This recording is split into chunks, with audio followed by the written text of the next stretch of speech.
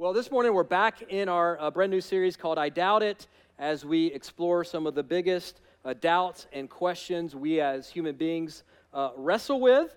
As I mentioned last week, this is a phenomenal series to bring your friends to. So if you know somebody that's just kind of on the fence, or maybe they're not on the fence, they don't believe at all. Maybe they've been hurt by church or whatever the case may be. Would encourage you, bring them to one of the services during this series. As I mentioned also last week, the last Sunday in this series will be June 9th.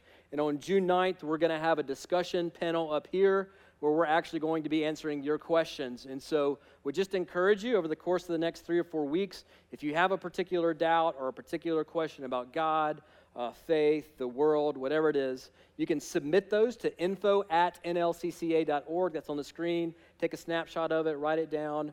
And what we're going to do is we're going to look for themes. We're going to find the top, 4 or 5 kind of questions that emerge from the body here, and we're going to do our best to take a swing at those on stage June 9th. And so please just be thinking about, you may already know, like, man, I've had this doubt, or I've had this question for a long time. Go ahead and drop that to us, or if you think of something today or next week or whatever, you can email us your question or your doubt anytime. Well, last week we looked at doubt and whether or not doubt was wrong. Is it wrong to doubt? Is it wrong to have questions? Is it a sin to have doubts? And we looked at if life has a purpose or not. Are we here for any particular reason, or are we just kind of here and we just enjoy 3 or 4, 5, 6 decades of life, and then that's the end of it? There's nothing else after. So I would encourage you, if you missed last week, you can grab that on the New Life app or our website, either one. Today we'll be answering one of, I think, the biggest questions that many people grapple with, at least at some level and at some point in their life. And the question is this: does God really exist? Have you ever had that question just kind of pop in your mind? Like maybe when something really bad happened in your life, perhaps when you experienced something really painful, maybe when there was a huge tragedy somewhere in the world, and you just think, man, God, if you're really out there, where are you? Do you really exist? And I think most of us have wrestled with that question to one degree or another at different points in our life. I know for me there have been a couple of points in my life where I've asked some version of that question, like, God, where are you? Where are you in this tragedy? Where are you in the middle of this pain or this circumstance? Are you even out there anywhere? In my experience is, whether you're here as a longtime follower of Jesus, whether you're here as a skeptic, you're just kind of on the fence, or maybe you're here as a proud, card-carrying atheist, we all tend to think about God or the concept of God at times. In fact, I heard a story this past week. One atheist was talking to one of his friends who happened to be a pastor, and he admitted to his pastor friend, I'm kind of ashamed to admit this, I don't believe in God, but oftentimes I find myself talking to God. And I'm like, oh, well, stop it. What are you doing? I don't even believe in God, right? I think we all at times think about at least the concept of God from time to time. We all have questions. And if we're honest, many of us also have doubts. I want to read to you a few letters that children have written to God, and maybe you can relate to some of them. So this is Frank. This is what Frank writes to God. He says, God, I bet it's very hard for you to love all of everybody in the whole world. There are only 4 people in our family, and I can never do it. And so maybe that's where you're at. Maybe you can relate to that. Lucy writes, Dear God, are you really invisible, or is that just a trick? It's a good question. Right? Darla writes, did you really mean do unto others as they do unto you? Because if you did, then I'm going to fix my brother. Yeah, I can relate to that one. Tim writes, Dear God, I wish there was no such thing as sin. I wish there was no such thing as war. I think most of us can relate to Tim. Larry writes, Dear God, maybe Cain and Abel would not kill each other so much if they had their own rooms. It works with me and my brother. So, a little advice for you parents out there. The good news is God is not intimidated by our questions, whether they're simple questions like this or whether they're deeper, more complex questions. In fact, as we saw last week with both Thomas, who was a disciple of Jesus, and John the Baptist, I think God welcomes our questions. I think God encourages discovery and science. And I think God desires for you to discover who he is and what his purpose for your life is. God isn't in the shadows of this universe hiding from us. And at New Life, we are convinced that God has given us good answers, compelling answers to many of life's greatest questions. He has given us indications about his presence in our world and about his presence in our lives. And we're going to look at a couple of these indications and evidences together this morning. Now, with all of the big questions that we're trying to tackle in this series, there's only so deep you can go in 35 or 40 minutes or whatever it is. And I know in a lot of ways, all we're doing is we're scratching the surface of answering these big questions. And so just want to let you know also, June 9th, the day that we're going to have the discussion panel, we're also going to have some resources available for you in the lobby if you want to go deeper into some of these questions. So just know that's coming in the weeks ahead. Just as kind of to fill you in until that time, I want to give you a couple of resources. One is it's called exploregod.com. And so phenomenal resource. I've leaned heavily on that resource as I've been studying, preparing for this series. There's also a phenomenal book called The Problem of God by Mark Clark. Would encourage you to pick up a copy of that. I have leaned heavily on both of those resources. This may surprise you, but I'm not a scientist, okay? So I do have a master's degree, but it's in theology, not in cosmology or physics. And so I've leaned heavily on these people, these experts, and would encourage you to do the same thing. Richard Dawkins, in his book, The God Delusion, writes, the factual premise of religion, the God hypothesis, that's what he calls the idea of God existing, is untenable. That means it's not defensible. God almost certainly does not exist. Now, Dawkins is a brilliant man. And so how can we be confident that God does, in fact, exist? It's a simple, but it's a really challenging question, isn't it? You think about how would you answer that question if somebody came up to you and just asked you? You say you believe in God. What evidence do you stake that belief system on? What evidence do you have for the existence of God? Why do we believe in God? Why should anyone believe in God? Now, this is a critically important question for us to wrestle with, especially in our day and age of growing skepticism. Studies show a rise of a segment in our population called the nones. Now we're talking about Catholic nuns, N-O-N-E-S.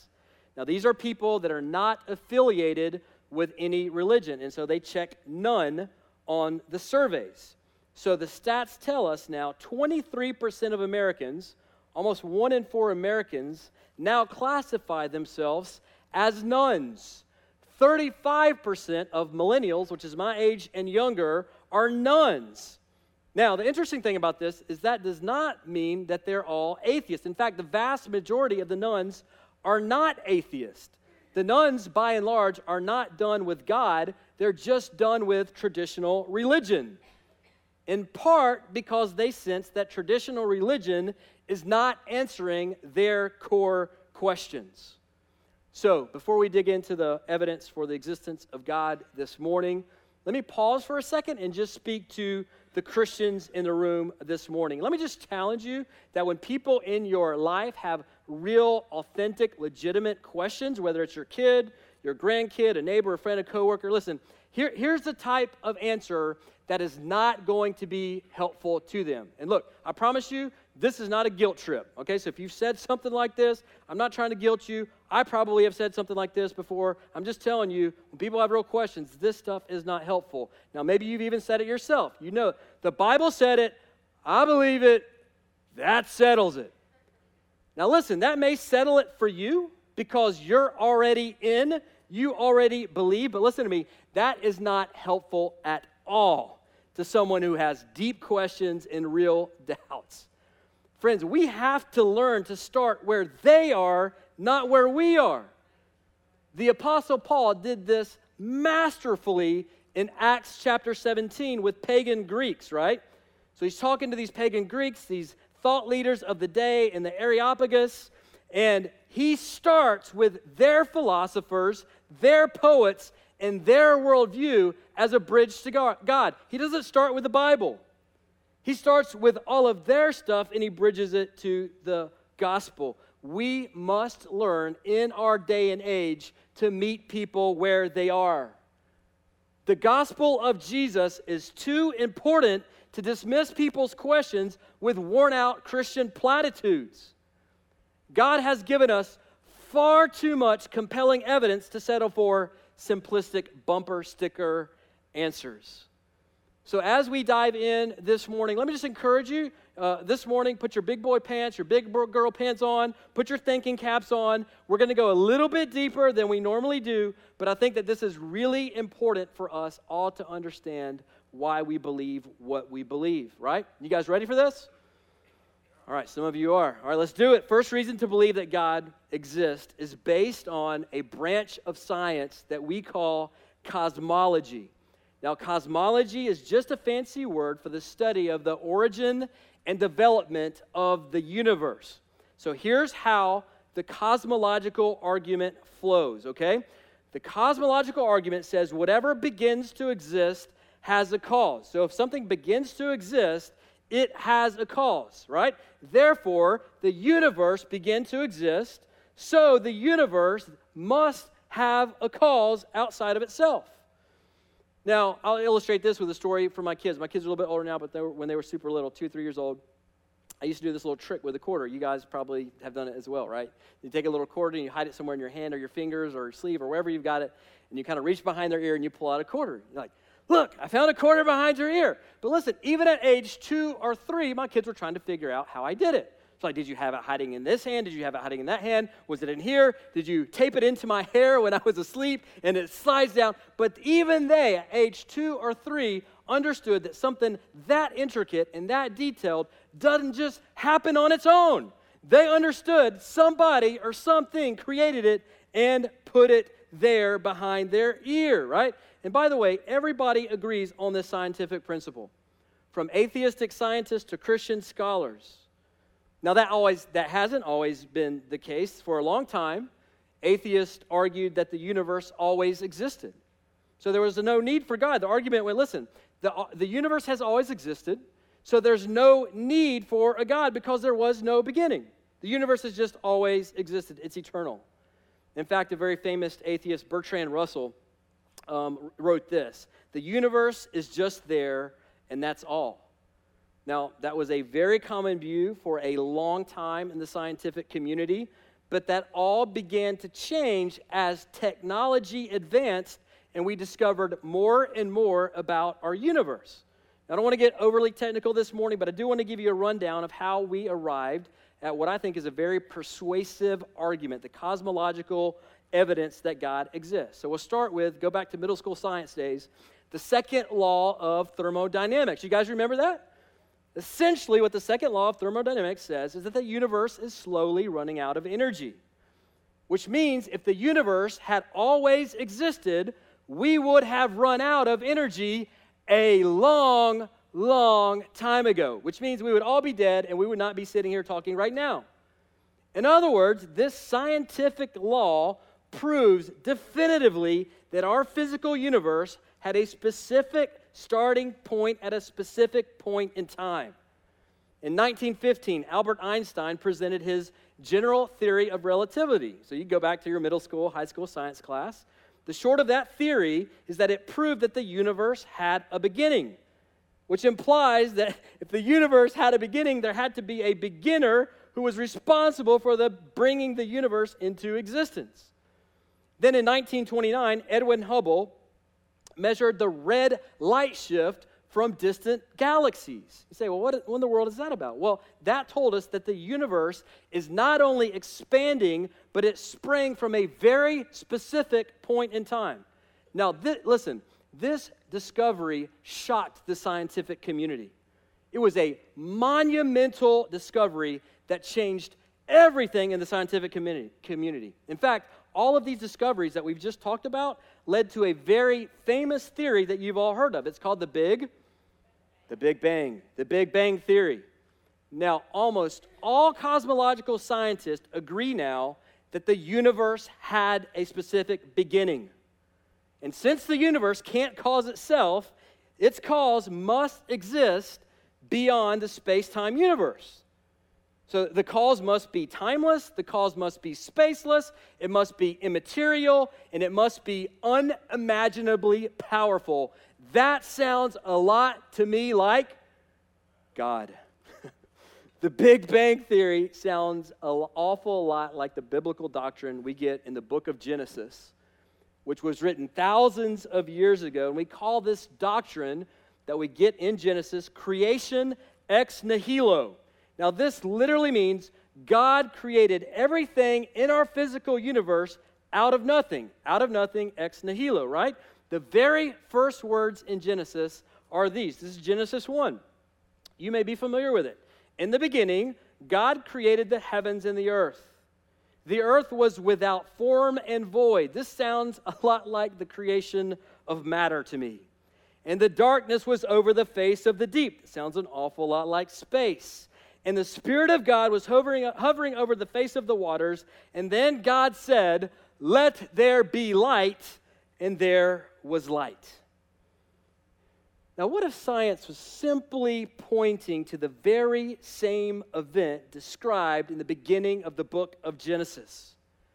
It is amazing to me that the more scientists discover about our universe, the more logical sense the Bible makes. It's incredible to me. And by the way, many atheistic scientists like Einstein initially refuted and resisted these theories like the Big Bang Theory because they realized what the implications of these scientific discoveries were. But listen, wouldn't you agree that we all should follow wherever the facts lead us? Shouldn't we follow wherever the facts lead us? I'm just here this morning to tell you the facts lead us to God. And despite what you may have heard, science is not at all at odds with God. I would say with the great philosopher Francis Bacon, and by the way, anybody who has the last name Bacon, you know that whatever they're about to say is legit. It's really good. And so I stand with the great philosopher Francis Bacon when he said, God has given us two books. He has given us the book of nature, and he has given us the book of the scriptures, and they are not opposed. They complement one another beautifully. The cosmological argument proves that it is very reasonable to believe that God exists by looking at our universe using scientific theory and law. Now listen, if you want to go deeper on that, because again, our time is limited this morning, I would point you to www.reasonablefaith.org. This will be on the screens for you. Take a snapshot of it, write it down, reasonablefaith.org. Now, I'm indebted to Dr. William Lane Craig in my understanding of this evidence. That is his website. It is phenomenal. So I would encourage you to tap into that resource on your own time. So truth number one is this. Number one, the universe points us to God. The universe, everything around us, points us to an intelligent designer. The intelligent designer of an intricate, detailed design. Now, I got to tell you, I was super excited this last week. I spent some time on the Hubble website, just kind of going through all of their pictures that they've taken from all these different faraway galaxies, stuff that's millions and millions of light years away, things that we would never, ever, ever be able to discover without science and all the technology that's advanced over the last few years. But I just want to show you a few of these. The first picture is a star cluster that is many, many light years away. Just millions of stars closer. This is in our universe. It's incredible. Now, here's the second. The second picture is the Whirlpool Galaxy that was discovered not all that long ago. Now, get this. The Whirlpool Galaxy is 31 million light years away. Scientists tell us that in that galaxy, there are hundreds of billions of stars. In fact, in the arms of that galaxy, because you can kind of see the arms that kind of twist around, scientists tell us that new stars are being born in that galaxy as we speak. In our own galaxy, the Milky Way, that's like our little cul-de-sac of the universe. If you think our world, the Earth, is in the middle, it's not. We're not even the center of our own little cul-de-sac. We're like down to the bottom right. So right in the middle is the Milky Way star cluster. Scientists say over 500,000 stars. That's the center of our galaxy. The Lagoon Nebula, get this, 4,000 light years away. Scientists tell us at the center of that nebula is a young star that is 200,000 times brighter than our sun. Incredible. We don't have time for me to describe all these, and so Mike's just going to roll through them. You can kind of look at everything that's out there in the universe. Would encourage you, go to the Hubble website. I was just going through this website this week, and my heart was worshiping.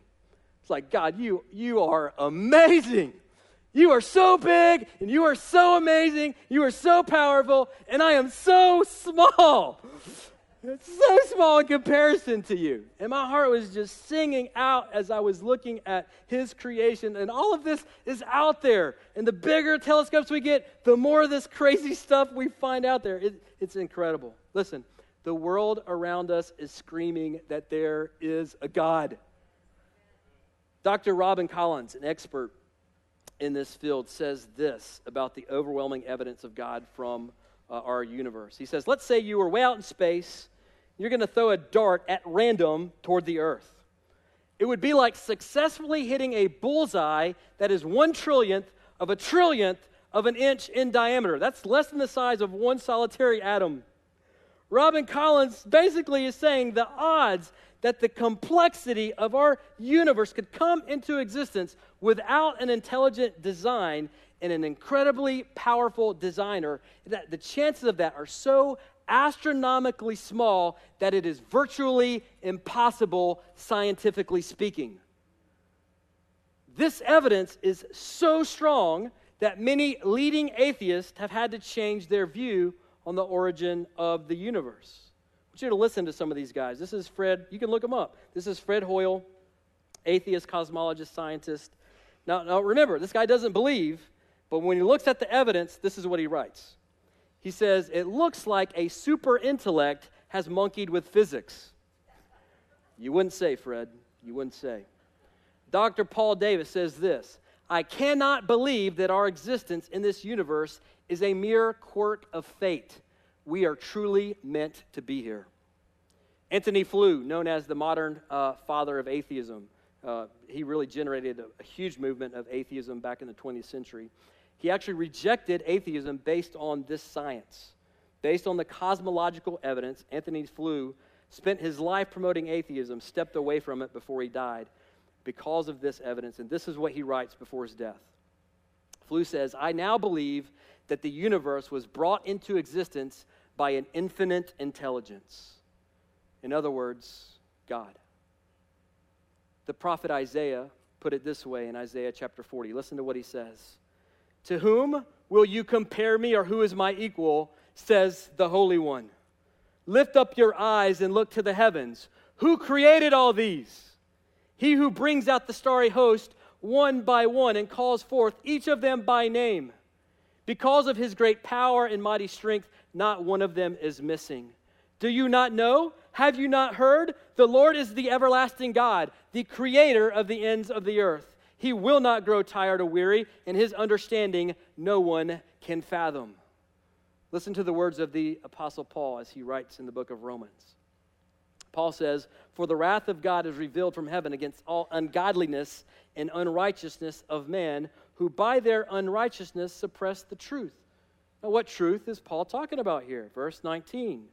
For what can be known about God is plain to them, because God has shown it to them. For his invisible attributes, namely his eternal power and divine nature, have been clearly perceived ever since what? The creation of the world. In other words, Paul is saying, look at our universe. It's proof that God exists and the things that have been made, so we are without excuse. For although they knew God, they did not honor him as God or give thanks to him, but they became futile in their thinking, and their foolish hearts were darkened. Claiming to be wise, they became fools, because they exchanged the truth about God for a lie, and they worshiped and served the creature or creation rather than the Creator. That was 2,000 years ago. That sounds a lot like our culture today, doesn't it? Listen to King David, Psalm 19. He's pushing forth the same idea, the same evidence. Verse 1, Psalm 19, David says, the heavens declare the glory of God. The skies proclaim the work of his hands. Day after day, they pour forth speech. Night after night, they reveal knowledge. They have no speech. They use no words. No sound is heard from them, yet their voice goes out into all the earth, their words to the ends of the world. Friend, the evidence is compelling. The cosmological argument is persuasive. Our universe points us to an intelligent design. Believing in God is not foolish. It is the most logical explanation for what we see in the universe around us. The universe points us undoubtedly, unquestionably to God. That's evidence number one, cosmological argument, scientific. Number two, second reason to believe in God is from what we call the evidence of morality. So we had the evidence from cosmology, now we have the evidence from morality, and basically all this is saying is that each one of us has an internal standard of morality. The Bible calls this the conscience. C.S. Lewis, the famous atheistic Oxford professor, became a Christian. He first believed in God from this argument, from the evidence of morality. He said, and this is Lewis writing, he said, look around. Everybody says things like, well, how'd you like it if somebody did the same to you? Hey, that's my seat. I was there first. Leave him alone. He isn't doing you any harm. Why should you shove in line first? Hey, give me a bit of your orange. I gave you a bit of mine. Come on, you promised. Lewis says people say things like that every day. Educated people as well as uneducated people. Children as well as grown-ups. Now, what interests me about all these remarks is that the man who makes them is not merely saying that the other man's behavior does not happen to please him. He is appealing to some kind of higher standard of behavior which he expects the other man to know about. It looks, in fact, very much as if both parties had in mind some kind of law or rule of fair play or decent behavior or morality or whatever you want to call it about which they really agreed. Now, if you have kids or grandkids, you know exactly what Lewis is talking about here, don't you? We have 3 kids. If I give one of my kids a cookie, the other 2 are going to show up in 3 nanoseconds as professional lawyers to argue why it is unfair that their brother or sister got a cookie and they did not. They are constantly appealing to this invisible, unspoken moral code that, listen to me, we were all born with. Who told them about all these rules? I didn't. They came out of the womb with this moral standard and understanding of what is right and wrong and what is fair and what is unfair. Now, why do we all instinctively know that it's wrong to murder someone? Why do we all agree that physical or sexual abuse of a small child is a heinous evil? Who told us that? Society? Wrong. You can go to societies and cultures all over the world, and we all know and agree that certain things are right and wrong. This moral code is not conditioned into us by society, as some atheist thinkers would have you believe. Why do we all intrinsically know that racism is wrong? Why do we all agree that what Hitler did was evil? Listen, if there is no objective moral standard by which we all live, who are we to tell Hitler what he did was wrong? Who are we to tell the racist that their belief system is wrong? Who are we to tell the pedophile that their actions are wicked? If right and wrong is just determined by each person, then none of us can say that anything is right and wrong for anybody else.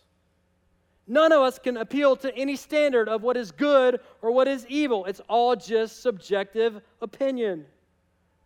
That's why many people start down the pathway of atheism, but eventually abandon that worldview because it's unsustainable for most people. It has massive gaps and inconsistencies, and it is very hard to live out that worldview in any kind of consistent way because the logical conclusions of that worldview are deeply disturbing. Richard Dawkins himself, famous atheist, admitted as much. He wrote this based on the moral argument or the moral dilemma.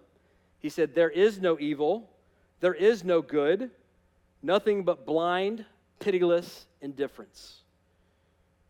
Now, does that sound like an appealing way for you to live your life? Does that sound like an appealing worldview to you? Because none of us naturally live our lives that way. We are all born with a moral code, a standard, a conscience that science alone cannot explain. We all believe in a right and a wrong. It is not socially conditioned. Listen to me. It was stitched into our hearts by a good God as a beautiful reminder of his existence and his love for us.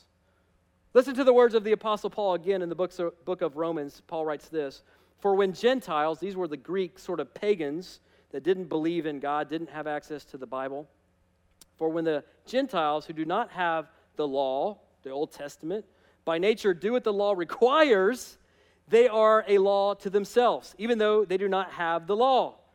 They show that the work of the law is written on their hearts, while their conscience also bears witness." Listen, we all believe that hurting a child is wrong. We all believe that hating someone because of their ethnicity is evil. We all believe that mercy is better than hatred. But why? Because God has written it on our hearts. Not only does the universe point us clearly to God, but also, and this is number 2, write this down. Number 2, our conscience points us to the existence of God. The universe points us to God, and our conscience points us to God. Now, here's the last evidence of God that we have time. There are many more. Would encourage you, check out the book, check out the resources I've given you. We'll give you more in a few weeks.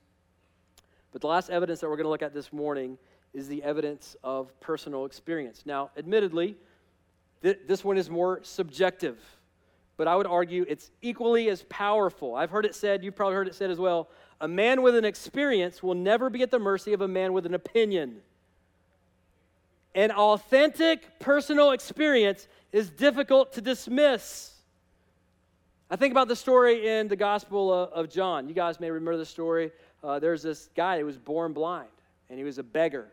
And so he had never seen anything in his life, and the Gospel tells us that Jesus heals the guy. He gives him sight for the first time. The guy's walking around, he's talking to people, he's seeing things, and people start to gather like, hey, wait a minute. Isn't that the guy who was born blind? Hasn't he been sitting there for like 30 or 40 years by that gate begging? Isn't that him? And someone were like, yeah, I'm pretty sure that's him. And other people over here are like, no, that can't be him. That probably just looks like him. It's like his twin brother or something. That's not him. And the whole time the guy's standing there going, hey guys, it's me. It's me. The Bible says, he actually says, I am that man. And so they grab him and they just start hammering him with all these questions like, how are you healed? Who healed you? Where is this Jesus guy? And the Pharisees grab him and the Pharisees start to interrogate him. They're asking him all these questions, and finally, the guy who was blind but could now see, he just stops everyone. It's like, whoa, stop all the questions. Listen, I don't know all of the answers to all of your silly questions. All I know is that I was once blind, and now I see. And that leads us to our third and final truth this morning. Our personal experience points us to God.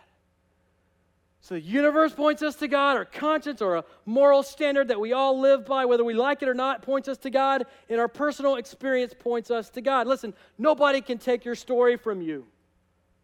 We had dinner with some friends from New Life this past week, and they were just recounting the many ways God has been faithful to them in the most amazing details of their lives. I mean, I'm talking intricate, precise answers to their prayers that were way too specific to be coincidence.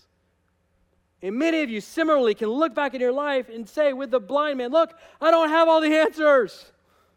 I don't have all the answers. All I know is that Jesus changed my life. I was blind, but now I see. I was enslaved to sin or depression or addiction, and we heard some of those stories this morning, but now I'm free. I'm not perfect, but I'm free. That stuff doesn't own me anymore.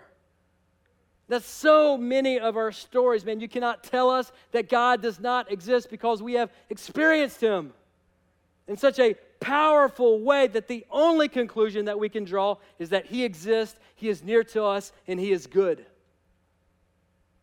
Now listen, if you're sitting there, you're thinking, well, that's never happened to me, man. It's good for you, but God's never revealed himself to me. I don't feel like he's ever spoken to me. I don't feel like he's ever done anything for me. In fact, I feel like he's abandoned me. If that's you, listen, I want you to know that God's desire for you is for you to encounter him, to experience him in a life-transforming way, in a life-changing way. So as we close this morning, let me just encourage you, bow your heads, close your eyes with me for just a minute as the band comes. I just want to close by saying this. Listen, the evidence is convincing. The evidence is there. It's not a lack of evidence. In fact, 80 to 85% of the world's population believes in God, even among those who are not religious. And so my question for you this morning is a simple one. Do you believe? Will you believe? A.W. Tozer said, what comes into our minds when we think about God is the most important thing about us. The evidence from creation, the evidence from morality, our own personal experience is strong. Do you believe? Will you believe? If you're here this morning, you're already a Christian, you're already a follower of Jesus, listen, I want you to understand, you can be supremely confident in these truths. Our faith is not built on myths, it's not built on a fairy tale. Our faith is built on sound logic. You can be confident in what we believe. And if you're here and you're not a Christian, listen, I want you to know God wants to reveal himself to you. And some of you have been searching for God for weeks, for months, some of you maybe even years. Some of you may not even know that what you're searching for is God. But I'm here to tell you, he's searching for you. He's the good shepherd who leaves the 99 in search for the one. He loves you. You have doubts, that's fine. I'm telling you to doubt your doubts. Will you believe? And what I'm telling you is the more you look into Scripture, the more you look into the universe, the more you will see God looking back at you. The evidence is there. Will you embrace the one who created you and the one who loves you? Let's pray and then we'll sing. God in heaven, thank you for not hiding in the shadows. Thank you that everything around us, God, in this universe displays your glory. The stars, the heavens, the expanse of creation, they all scream of your existence and your goodness and your glory, God. Thanks that we can be confident that the evidence points us to you, points us to a personal God who desires to know and be known, God. My prayer is for the person who may be here who has never experienced you, Father. And maybe that's because they've never believed, Father, or maybe they believe in some sort of intellectual way. Maybe they're really churchy, maybe they're really religious, but they've never actually had their lives, their hearts transformed by a good and living God, Father. So for that person that I'm talking to right now, God, would you just give them the courage, even right now in this moment, to cry out to you and just say, God, I'm a sinner. A sinner, I need you, God. I need you. I have questions. But more than I need answers to all of my questions, I know I need you. God, I need a home and I need hope and I need freedom, God. So I turn away from living life my way. I turn away from my sin and I turn to Jesus. I turn to you, God. Friend, if you just prayed a prayer similar to that, I want to just encourage you before you leave. We're going to have some people up here. We'd love to pray for you. If you don't have time, you can just pull out your connection card and check, I want to know more about following Jesus. You can drop those connection cards in the wooden boxes on your way out this morning. Father, help us not just to believe.